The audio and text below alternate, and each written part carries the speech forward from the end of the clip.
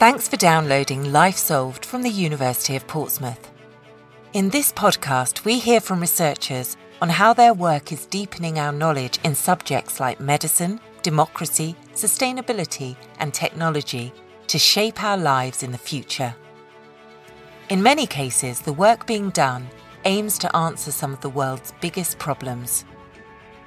For our last episode of the series, John Worsey's been exploring how breakthroughs here can help to challenge wildlife crime. But first, what is wildlife crime? There are international laws that manage the trade in plants and animals so that environments, populations and ecosystems can be protected and sustained.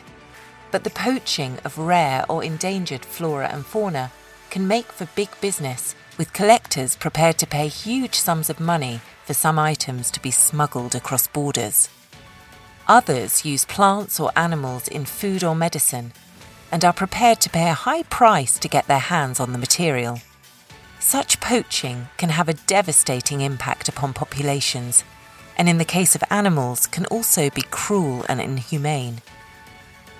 What's more, the trade in illegal poaching can drive some of the poorest and more at-risk communities to take risks that may endanger their lives. Enforcing the laws on the front line are wildlife crime investigators and rangers who also take their lives in their hands trying to trace, track and halt crimes before the damage is done. Given the dangers that the wildlife crime rangers are facing, rangers, particularly in Africa, they need resources that can be easily used. So this could be used so quickly, where rangers can get in and out of a crime scene really quickly. And that, to me, is one of the main positive aspects of using something this simple. The speed is important, John, because the rangers are targeted by poachers, so they need to be in and out fairly quickly. This time on Life Solved, John Worsey finds out how University of Portsmouth research is helping in the fight to protect pangolins from extinction and sharing tools that can be used to increase safety in the field.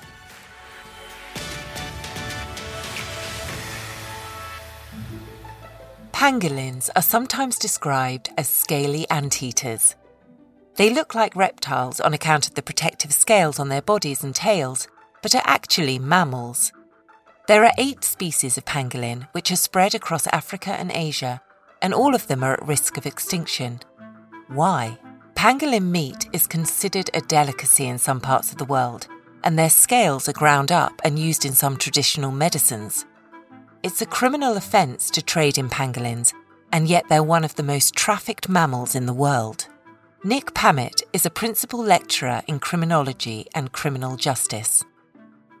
I've always been interested in wildlife crime. I spent a lot of time growing up in the Outer Hebrides. I became quite interested in wildlife crime from watching poachers behave and act in remote parts of Scotland, really. I think the first thing to say about pangolins is they're extremely easy to poach. You know, they're relatively slow moving. When pangolins feel threatened, they'll curl up into a ball. So they are very easy to take from the wild. The scales ground down are used in traditional Chinese medicine and are said to cure all manner of problems. Their meat is also used. It's an awful situation the pangolin finds itself in. Pangolins are incredibly difficult to rear in zoos. To mount any sort of rescue or growth in their numbers is very difficult once they're gone from the wild. Joining Nick is Jack Reed, a lecturer in criminology and forensic studies at the Institute of Justice Studies. Last I heard, Nick, there was only one in captivity in Leipzig Zoo.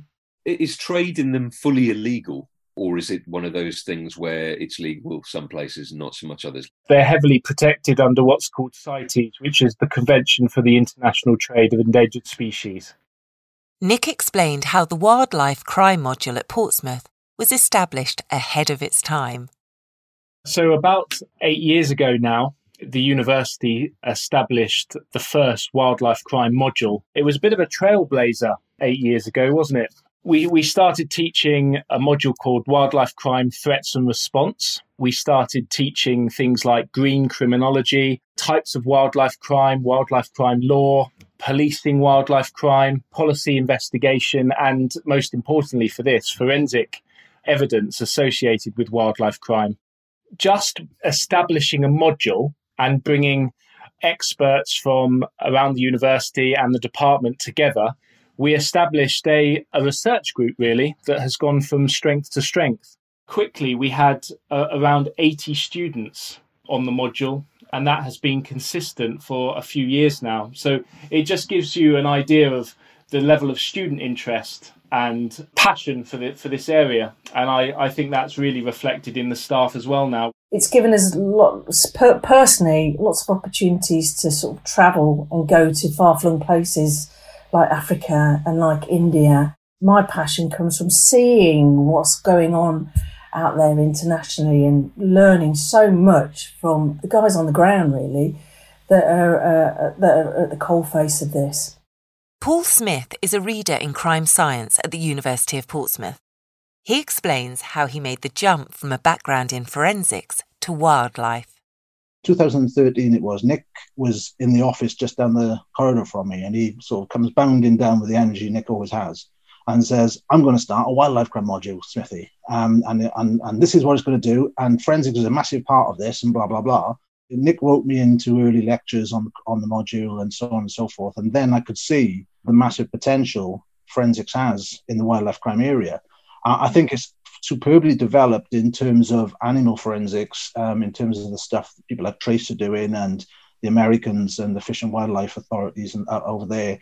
They do some fantastic stuff on intrinsic DNA and other things. But there's very little associative forensics, the use of fingerprints, the use of trace materials, the use of DNA and so on and so forth.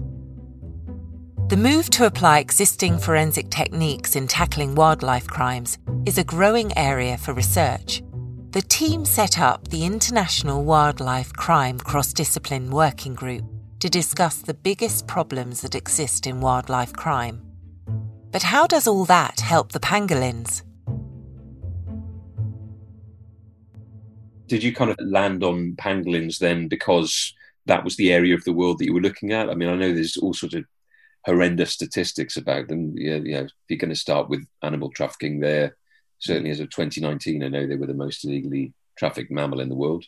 One poached every 5 minutes. I don't know if these statistics are still valid in 2019. African Wildlife Foundation, isn't it? 2.7 million pangolins poached in a year. We had no choice but to bring all the experts together, the multidisciplinary experts, because of the nature of wildlife crime. I mean, we're dealing with remote locations. A blanket approach just would not do in this situation. You need this socio-technical approach where you're drawing upon criminology, law, forensics, the guys actually on the ground. From my perspective, there is no other way of doing it than adopting this collaborative approach.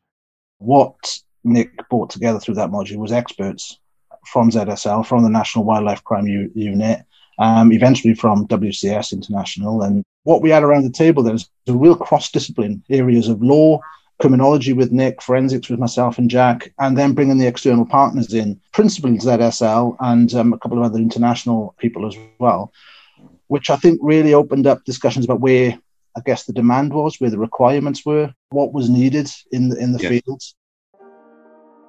The team were united in selecting pangolins as an urgent case study for research. First, colleagues at ZSL London Zoo helped Paul and Jack understand the animal and its keratin scales. The next challenge was to explore how existing forensic techniques could be used to trace criminals from the pangolin scales. That's a kind of a eureka moment, wasn't it, Paul? We were sat down in ZSL, we'd gone down there for the day, and they had this lovely stuffed pangolin.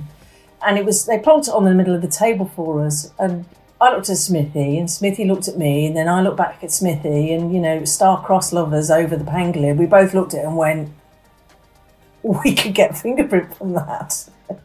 So are these literally the same sort of things that would be used if your house gets burgled? This is what the officer would come and stick on your door handles and things to It's exactly the same. Yeah, John. Yeah, it's one of many methods, obviously. Commonly used for footwear. So when somebody steps on your sill and leaves an imprint that you perhaps can't properly see, you can apply the gel to it and lift it off. Very good at lifting finger marks as well.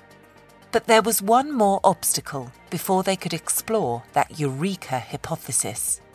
For that, they needed the raw materials. The team looked for scales seized from poachers and traffickers by border forces. To get pangolin scales is incredibly difficult. The UK isn't a trade route for these, so it was a very involved and protracted way to get them. And it meant about 18 months of talking to Border Force, getting Border Force to then broker that with their European partners. They had to involve DEFRA, all sorts of people, all sorts of hurdles, all sorts of obstacles. And a regular Saturday morning chat with friends from Border Force and eventually sort of trying to make that network work. And eventually we got a small bag of pangolin scales, about 50 or 60 or so of these lovely little scales. You know, they don't look like merch. They look like probably somebody's very, very old toenail, actually.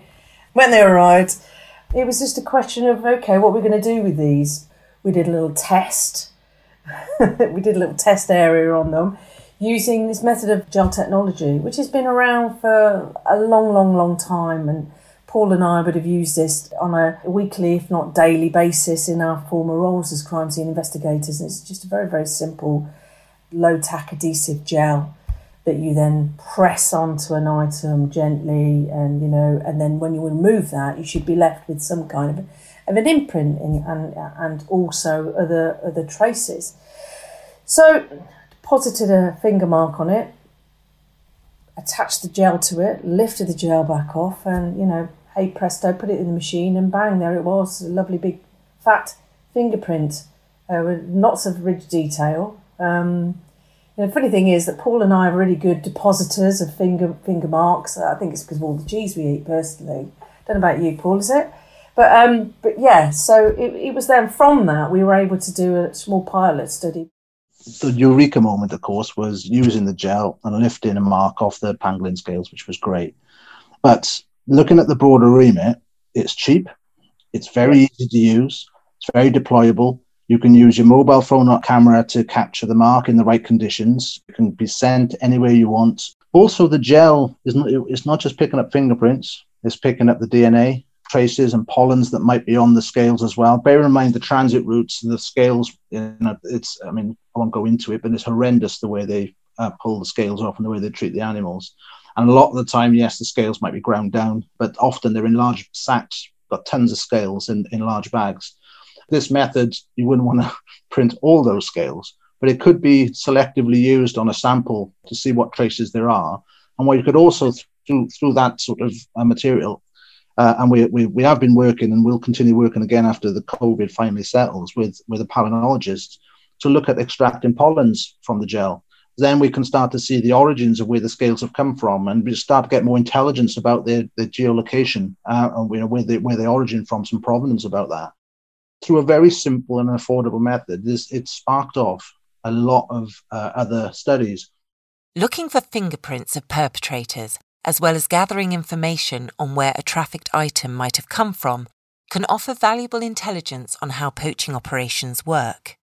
But just as important is making technology usable in the field. Rangers and investigators often have to work quickly to avoid danger to their own lives.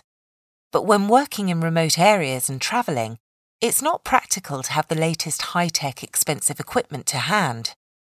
That's just one of the learnings the team gathered from a valuable consultation process.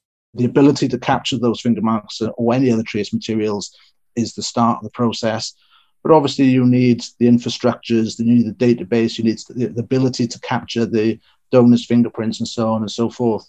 And that's one aspect of the problem. But because there's so many dimensions to this, there's still a lot of intelligence and information we can gain on a summary amount from seized pangolin scales. So I think that's where the beauty of this comes. Yes, it's the start, and you can build on it as a foundation. Are you having any reports back from India, or is it a bit early to say about how well it's working in the field? We've had one or two come back from our colleagues who have used it. One of the interesting things is in terms of heat and storage, what fits, one size doesn't fit all. You know, you've got some rangers that are out in the forest, and then you've got other people that are in the ports, you know, so that they can store them, you know, effectively it's coming in through imports or exports or something, that kind of environment. So you need to be able to adapt that. And I think when we looked at the kits, the small kits that we devised, it's about getting the correct insulation, about pictorial guides, you know, for ease of use so you can understand what you're doing with them. Getting those gels into the tamper-evident bags. In some instances, they could be thrown in the bottom of a vehicle and left there for, 10 days while they're out. Yeah, that was really interesting. So when we went to India, we sort of travelled around the country doing workshops in different regions with different wildlife crime officers. And that was a really important piece of work because the value of the gel could be seen, but it's bovine. And of course, in the Hindu religion and with some of the cultures out there, it was a consideration that we've done some work sourcing a synthetic gel that is non-animal based. And I got a sample of some, and it sort of worked, and we needed to develop it. I think that was a real wake-up moment. I think, oh God, yeah, of course. If we could generate a synthetic gel, that would be far better, and certainly for the environment and certainly for us as well, in terms of the work and the contact with those using the gel. And I think those workshops were very productive in terms of us saying, yes, we could see it's usable, but there were some difficulties with the way they were using their mobile phones, getting the phone square and so on and so forth. So again, we got another student coming in who started looking at developing frames and the types of settings on the different types of phones. So looking at iPhones and Samsung, goodness knows what else. And I think she used Google Pixel and all these different phones to look at what was the optimized setting for the gel in different areas. And that all came from that work with the specialist in India. Now, in the UK and across the world, really, you can get a scanner to scan this, and there's £50,000 worth of scanner to do it, or you can get them for about £10,000. But to be honest with you, if you're in the field and if you're in the middle of, you know, the savannah or jungle, wherever, you know, your mobile phone can work and does work. You know, you get a lot of forensic methods that you might need some specialist training to really understand how to do it more effectively, but it's so simple. It's a really simple process. Without exception, everybody that we've shown out in these various countries and in India have within one or two attempts managed to get, you know, marks from trialling out on various artefacts. Now that some exciting results are starting to play out in the field and data is coming back, John asked the team what other benefits this gel fingerprinting approach might bring to fighting wildlife crimes in the future. What's really exciting for me about the use of these gelatin lifters is this is just one example where it can be used. I mean, for me, this is the tip of the iceberg. It could be used on traps, snares, a whole spectrum of wildlife offences. And for me, the exciting thing is just to get that knowledge outside. We're very keen to be working with practitioners in the field to derive methods that work for them in the context of their environment. And that's clearly going to be different depending on where they are in the world, depending on their infrastructure. It's so multifactorial. And this has all been done with no funding at all. A little bit of help from faculty at the university, but no funding. So to go to that next level, I say we've got to build on our partnerships to get a sustainable funding that can help us to forward the work. However, what has moved it forward is the amount of students who've stepped up to do work as part of dissertations, either at master's level or at undergrad level, and even the offers of PhDs. There are other areas of wildlife crime that we are looking at. Some students in the department have worked with the National Wildlife Crime Unit to survey wildlife crime officers in the UK and gathered a pioneering level of detail. Another student is looking at the persecution of birds of prey, another entirely new angle that looks set to raise the agenda of our relationships and responsibilities to wildlife in the UK and further afield. You can find out more about the University of Portsmouth Wildlife Crime module and more of our research at port.ac.uk/research. As environments around the world feel the strain of climate change, Who knows what else we might be able to find in a future where we can halt the impact of carbon emissions and unsustainable human practices. In this series of Life Solved, we've asked questions about our future following the pandemic, from our homes to workplaces, shopping centres, natural spaces and beyond. What's been really evident is how we as individuals, governments and nations are making decisions now that will have a vast impact on life in decades and centuries to come.